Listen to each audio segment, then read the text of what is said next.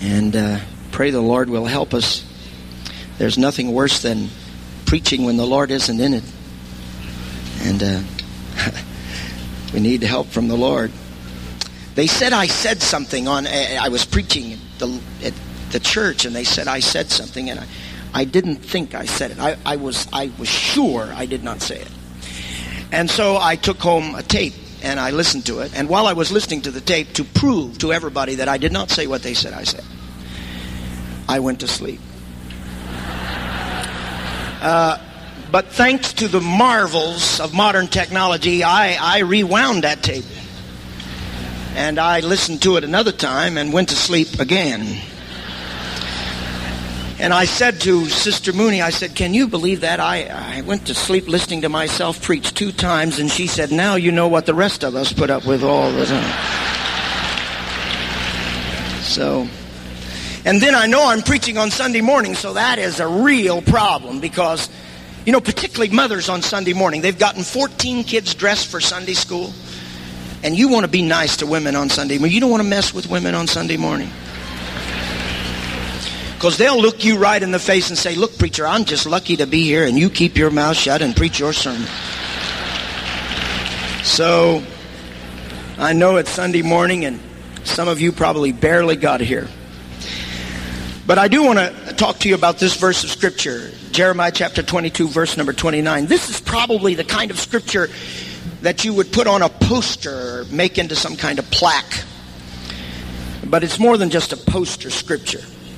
Verse number 29, let's read together. O earth, earth, earth, hear the word of the Lord. And this verse of Scripture, of course, as you know, is God's prophecy to the nation of Judah, and it really is an ultimatum. God is simply saying, listen to me or else. That's it. O earth, earth, earth, hear the word of the Lord. Either hear what I say, or you will suffer the consequences.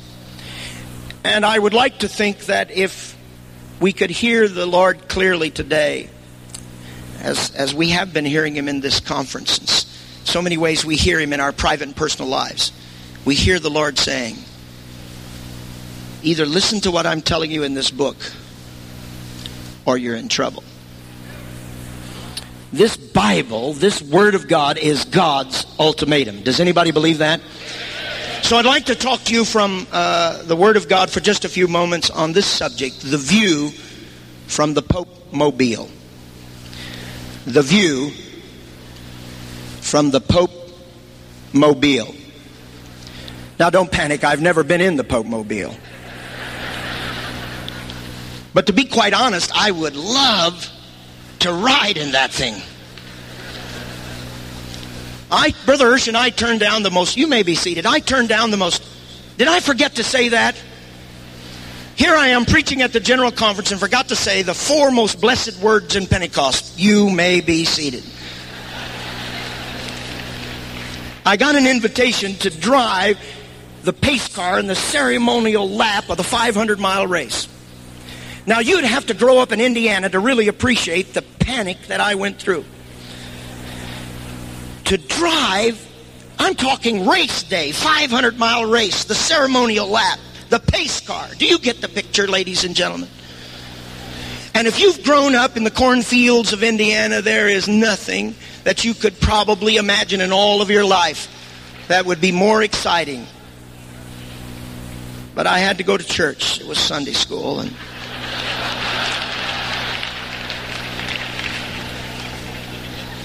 the sacrifices we make for Sunday school, I'm telling you.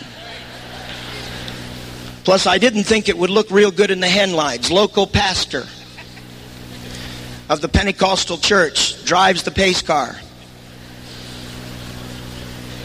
Plus, I didn't want to get a call from Brother Urshan as well on the subject, so I just kind of let it lie. But I have to confess, I really would like to ride in the Pope Mobile. You know, he was here last week, Pope John Paul II. And of all the popes, he is the most famous and the most popular perhaps that has ever been. Of course, modern technology and all that kind of stuff makes it easy for him to have access to the world. He is the most traveled pope ever in the history of the Catholic Church. I'm sure you may have noticed in the New York Times this little article that gave us a list of all the places where he's visited. And if you look at this, he's visited almost every country in the world. He is the most broadcasted pope ever in the history of the church. In Latin America, for an example, in Project 2000, the Catholic Pope is on radio and television every day. One station literally runs his sermons 24 hours a day. He's an amazing individual. He can preach in 7 languages. Maybe you had an opportunity to hear his message at the United Nations. And for a while he spoke in English, then he switched to Russian, and then he spoke in Spanish and French. He is gifted, talented, and he is loved. 250,000 people came to see him in Central Park. 85,000 went to see him in another stadium. 50,000 in another stadium. Everywhere he goes in the world, he draws magnificent crowds. But what is the real view from the Pope Mobile? What is he really seeing? He's drawing crowds. As a matter of fact, he not only is drawing crowds of Catholics, but he is well respected and revered in other segments of our society. Time magazine, as you well know, said that he was their choice for the man of the year. They called him the Roman pontiff, the Polish priest, the philosopher, the sovereign servant, and the aging idealist. He's an interesting individual. He's filled with convictions, but what is the view? What does he really see? What are the masses that he's seeing really saying to him? What does he feel? Now, if you've listened carefully to his sermons and what he said to us when he was here, you will understand that the view from the Pope Mobile is very significant, because there is an interesting, a paradoxal interest to be sure, but an interesting parallel between what I suggest the Pope is seeing from the Pope Mobile and what you and I are seeing every day in our churches. And we have to face it. Just as the Catholic Church is having to face it, we are having to face a recalcitrant society that is determined to resist authority at every level. Because though the Pope is seeing massive crowds, thousands and thousands of people throng to hear him, he's beloved, he is the man of the year, he's the most traveled, the most broadcasted Pope ever. But he knows that he is in a great fight. He is in a great war, just as all of us are in a great war. Because if you hold a moral, authoritative position in this world, you are in a great fight. Let me suggest to you what the view from the Pope Mobile really is. Though the Catholics were cheering him, don't take that to mean that they believe in what he preaches or what he says. The opposite is true. You know, sometimes noise and enthusiasm and crowds can be very, very deceptive. Somebody help me preach now. And even we Pentecostals run the risk of getting into trouble just because we can make a lot of noise and be very enthused. If we're not careful, we may lose touch with what's really going on inside the heart. Because it's not just about what we say, but it's what we really believe that matters. So what is the view from the Pope Mobile? Well, listen to this. Now, Catholics love their Pope. They've cheered him. Thousands have come out.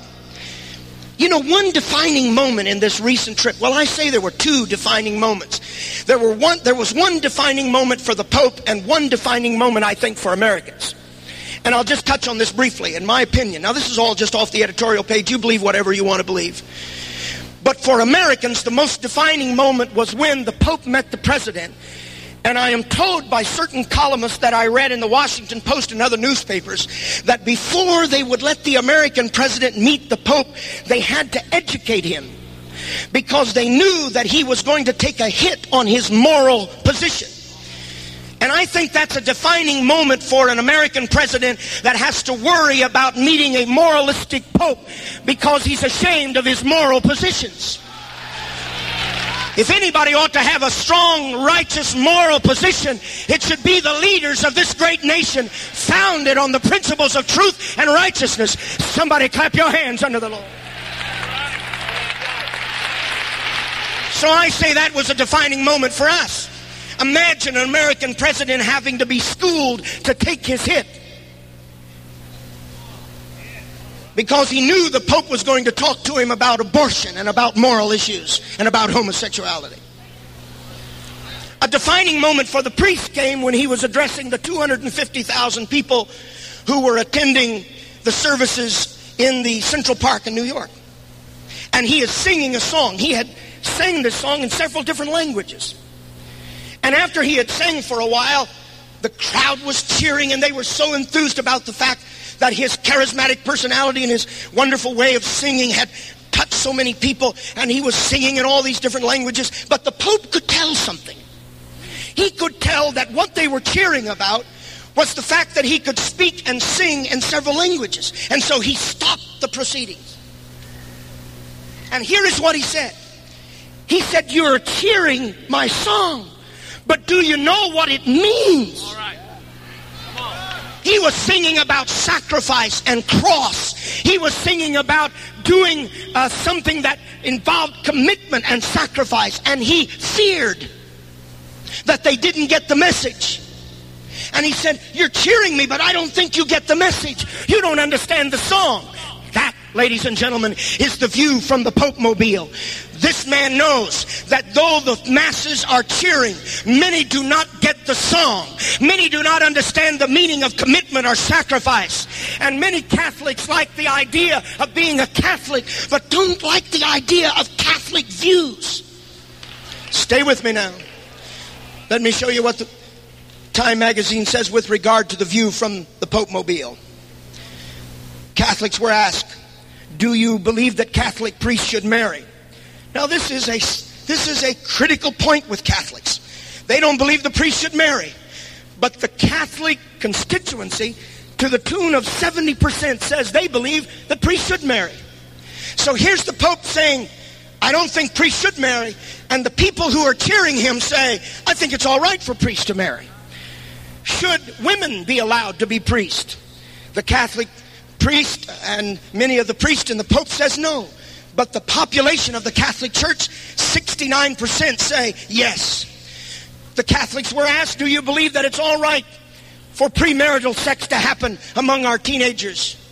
This has been a strong point with Catholics through the years, moralistic point, that young people should not participate in premarital sex.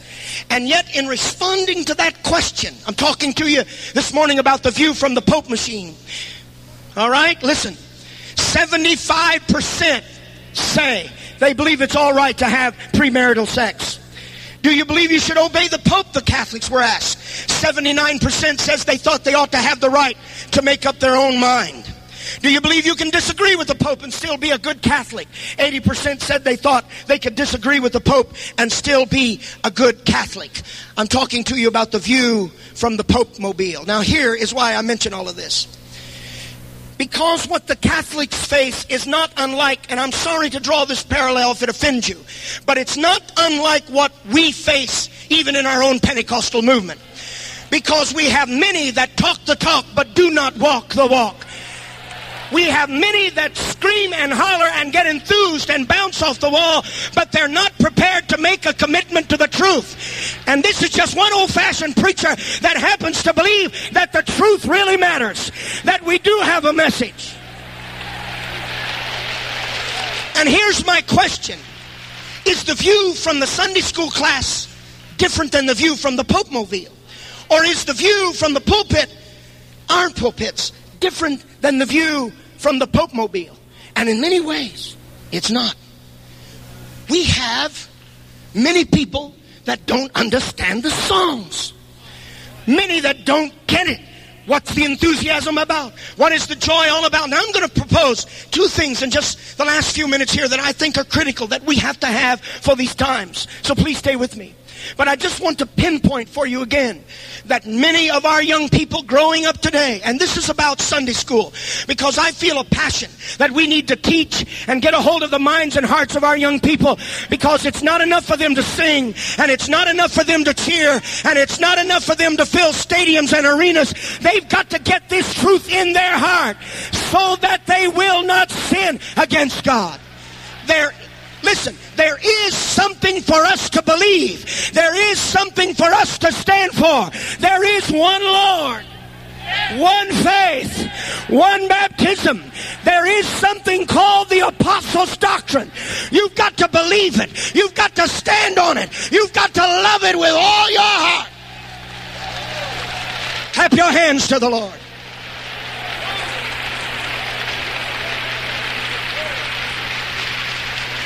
I feel the Holy Ghost in this place. I'm talking to you about the view from the Pope Mobile. I'm sure the Pope sees the crowds. He knows he's popular. But he understands that much of his popularity is based not on what he believes. Because he believes some very strong and powerful things with regard to Catholic doctrine. But he knows part of the cheering is about charisma. It's about hype. It's about promotion. Is the view we're seeing from our pulpits, our camp meetings, is it about hype and promotion? Is the noise about something we call enthusiasm or some other kind of thing, lacking in doctrinal conviction and lacking in a commitment to righteousness? Well, if it is, then I say it's not good enough, because we've got to have a commitment to what is true, because it takes more than a song to get you through the night. It takes the power of the truth of God living in your heart. You shall know the truth, and the truth shall make you free. My aunt tells this story. And this is why I share this with you, because I think it illustrates to us the danger that we're all in as people. I think we're all in a very dangerous time. Now there are solutions, but it's a dangerous time. It's not a time to go to sleep. You cannot run the 500-mile race on a muddy track. You cannot build a house in quicksand. Isn't that what Jesus taught us? You have to have a foundation. You got to have something to stand on. This is why it's so important that we stay faithful to the church, because people that leave the apostolic doctrine and leave this message will not have anything to stand on. It's just one compromise after the other. It's one digression after the other. But you need to get on that rock, stand on that word, love the truth, buy the truth, sell it not. My aunt told this story. She said that they were so poor during the Depression. This is the last time that I had visited with her down in Tennessee. And I shall never forget the story. She was trying to help us to understand how difficult it was growing up in the Depression. And she said that they were so poor and things were so desperate that one day a snake crawled into the hen house, and an old hen was sitting on 2 eggs. And the snake went up in there and swallowed those 2 eggs. And somebody had seen that snake go up in there and started screaming. The snake went into the hen house. They went in there, and here come this big old snake with the bulging stomach, having swallowed the 2 eggs. And the family came out, and they began to holler and scream, and they caught that snake. Now, as you know, snakes swallow things whole. And they caught that snake, and they cut that snake. And they got those eggs out of that snake. She said, we were so poor we could not afford to lose 2 eggs to an old snake. She said, we caught that snake, cut that thing open, took those eggs out, walked back up to that hen and said, here, sit on these and hatch them. Something's got to happen inside of us, ladies and gentlemen. Just like my aunt. You've got to get something inside of you that says we're not going to let the young people of this generation lose their commitment to the apostolic doctrine.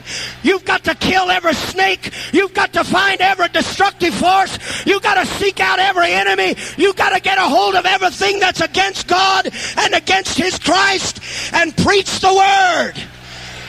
Put that snake on notice. Come on, put the snake on notice. We're going to preach the word.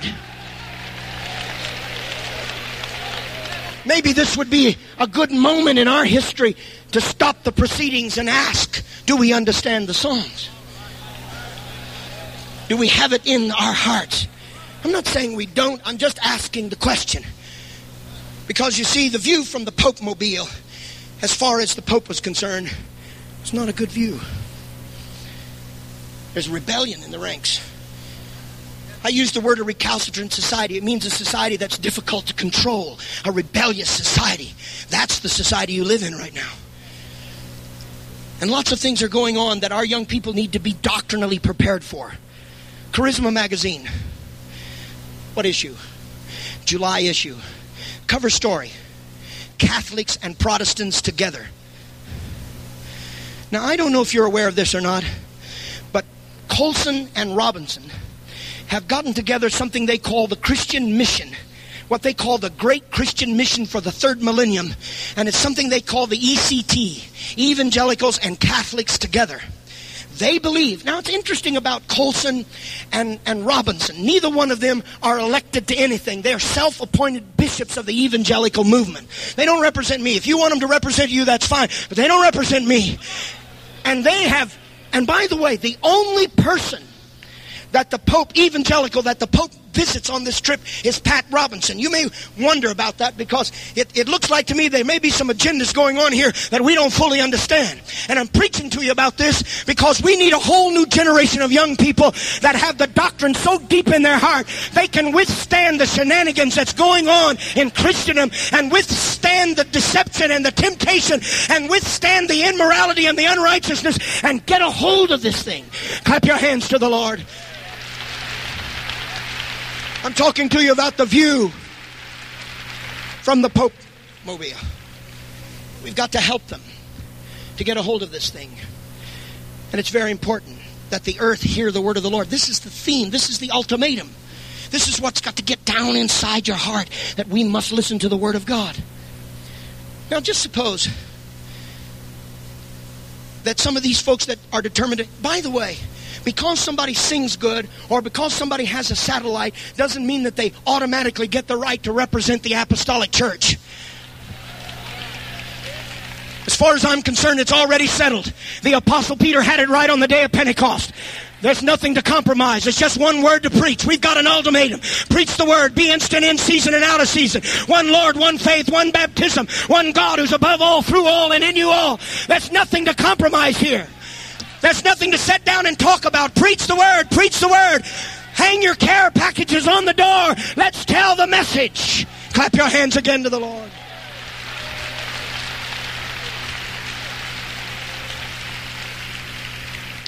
Two things, and I close with this, that has to happen in these times. We must love, I think. We must love with all of our hearts this message. Because you see, once we were sinners, but we have obeyed from the heart that form of doctrine that was delivered to the saints, to us, to you. We've obeyed that. And now, therefore, we are free from sin and to serve righteousness. See, two things involved here. You must understand in this kind of society that there's some things you can't compromise.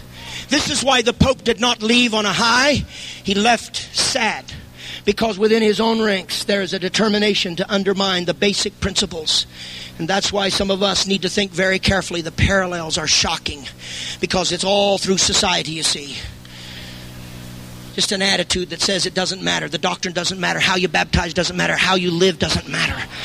As if there is no form of doctrine. We've got to hold to it very closely. And secondly, we've got to go, I think, through this world in a kind of determined humility. And the only kind of humility that works is a surrender to the word. Oh, earth, earth, earth, hear the word of the Lord. You've got to understand that God's ultimatum to us is to hear the word of God. It's not hard, it's easy. If we'll surrender. The view from the Pope Mobile. I pray that all of us in our ministries, in our lives, in our churches, and our preaching, our singing, whatever we do, we can help people to understand more deeply how priceless this wonderful message. Oh, I know, you're saying, well, it's just somebody else talking to us about the apostolic doctrine, but don't think it's not a fight. Don't think there's not something here that ought to cause you to crank up that Sunday school class and crank up that preaching and get back. There's a battle here. And you see, the point of this little point I'm trying to make is the intensity of the battle can be smothered in the applause. Time out. Do you understand the song? Do you understand the battle? I was driving down a side street in Muskegon, Michigan years ago when I pastored there. A great congregation of people. And I was on a side street and I noticed this most beautiful flower garden that I had ever seen. I mean, it was not large, but it was just beautiful. It was all designed properly, and it was layered, and it was symmetric, and all the colors were organized perfectly. And I was so struck by it that I stopped my car in the middle of the road, didn't even bother to pull off the street, and got out and walked up to that beautiful flower garden. And I'm standing there admiring those flowers, Brother McClintock, and an elderly lady comes out on the stoop. And she's kind of bowed over. She has a rough voice. She sees me watching and looking at these flowers, and she says to me, "What are you doing?" And I said, "I'm admiring this beautiful flower." And she went into a rage. She said, "That's the trouble with this young generation. You always want to look at somebody else's flowers. Go home and grow your own flowers." Whoa. She said, "You're lazy. Your whole generation is lazy. You want to park your car, come up in here and look at my flowers. I worked hard to get this flower garden. Grow your own flowers." And then with a little twinkle in her eye, she said, "Would you like to know how to grow flowers like this?" And I said, "Yes, I really would like to know how to do that." And she said, "Well, I'll tell you, young man." And she got real close up to me and she said, "Here's the secret. You go home and you water the flowers and cut the weeds and don't ever get mixed up."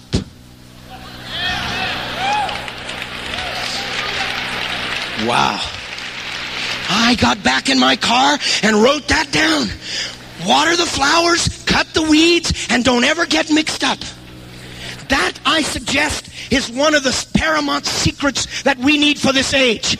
Go back to our churches. Water the flowers. Cut the weeds. Don't ever get confused. Because there's many out there that want to water the weeds and cut the flowers. And in case you don't know, this apostolic Holy Ghost one God message, that's the flower. That's the truth. That's the foundation. That's the word. That's what you got to build on. Everything else fails. Everything else falls. Everything else comes to naught. Slap the person as hard as you can beside you and say, "Water the flowers and cut the weeds. And don't ever get mixed up." Clap your hands to the Lord one more time.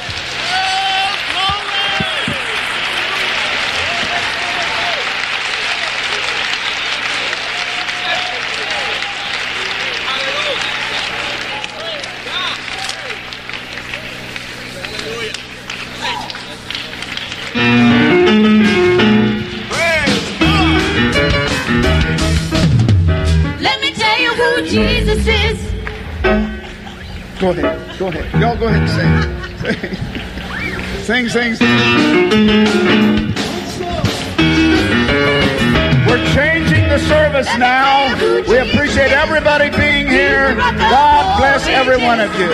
He's the Alpha and the Omega. He's the Heavenly Father. He's the beginning and the end.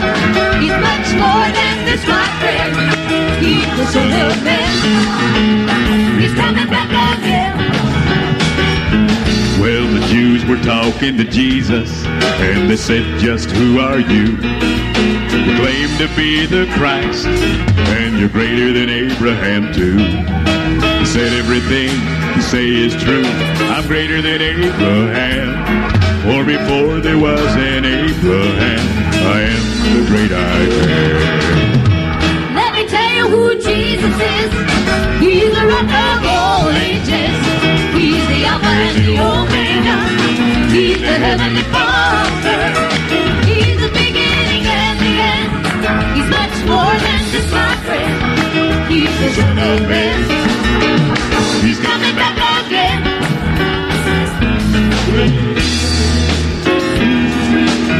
but its use will be in vain. They don't know how he's helped them time and time again. Hey, but one of these days every tongue shall confess and every knee shall bow. Hey, but let's not wait until that day. Let's praise the Lord right now. Let me tell you who Jesus is. He's the rock of all ages. He's the Alpha and the Omega. He's the Heavenly Father. He's the beginning and the end. He's much more than the Hallelujah! He's the Son of Man. Glory! He's coming back again. Let's worship God. Amen. Hallelujah. Oh, but they don't know who he is. You see, they put him second place in the Godhead. They've got some strange ideas. Oh, but if Jesus Christ created everything and has a plan of asking you, if Jesus is the Lord of Lords, how can he be number two? Let me tell you who Jesus is.